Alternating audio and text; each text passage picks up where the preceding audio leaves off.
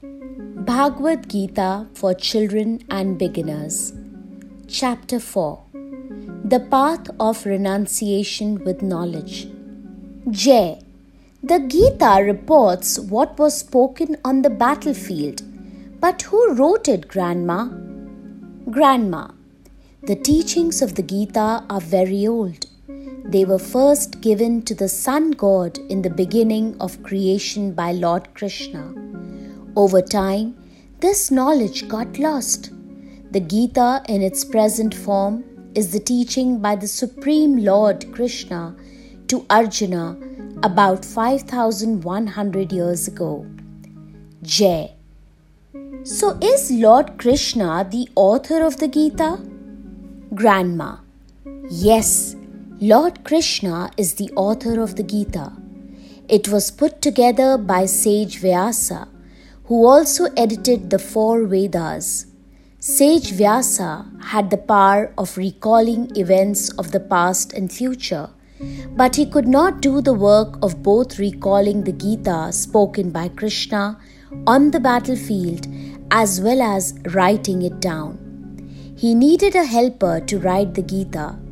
Lord Ganesha, the Lord of Wisdom, offered to do the work of writing.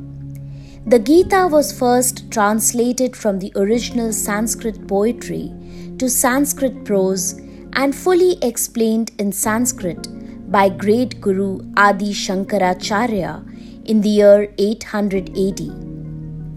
Jai. Why is Lord Krishna so important? Grandma. Lord Krishna is considered the 8th incarnation of the Supreme God. The Supreme God comes to earth in different forms from time to time whenever the forces of evil try to disturb and destroy the world peace. Lord comes to set everything right.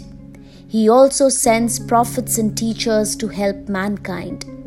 His birth and activities are divine, and each incarnation, avatar, has a purpose. The Srimad Bhagavatam or the Bhagavad Purana gives details of all 10 major avatars of God. Lord Buddha, Moses, Jesus, Muhammad, and saints and sages of other religions are also considered minor incarnations of God. At the end of the present time period known as Kali Yuga, the Kalki incarnation will happen in the very distant future. Jai. Will Lord Krishna give us whatever we want in prayer or worship? Grandma. Yes, Lord Krishna will give what you want, such as success in your study, if you worship Him with faith. People may worship and pray to God by using any name and form of God. The form of God is called deity. One can also worship God without the help of a deity. Jai. Will we still have to study if we want to do well in examinations? Grandma. Yes, you must do the work. Do your best and then pray. The good Lord will not work for you. You will have to do your own work. Your work should be free from selfish desires and you should not hurt anybody. Then you will not earn any karma. Jai. What is karma, Grandma? Grandma. The Sanskrit word karma means action. It also means the results of an action. The word karma is most commonly mispronounced as karma. Every action produces a result called karma, which can be good or bad. If we do our work only to enjoy the results ourselves, we become responsible for the results.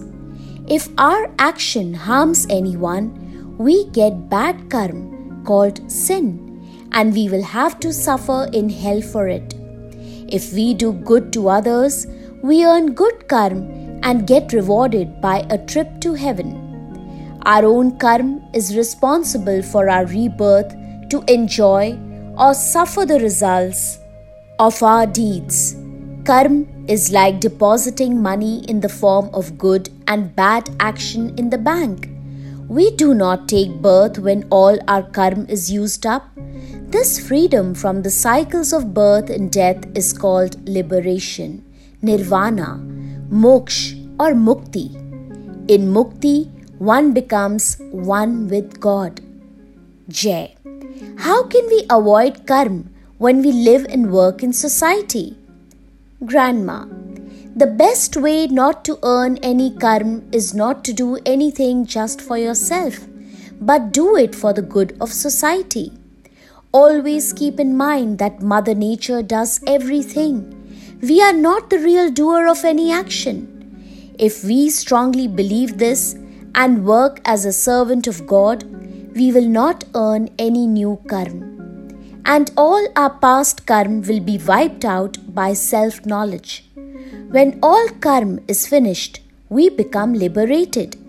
This method of uniting with God is called the path of selfless action, Karma Yoga.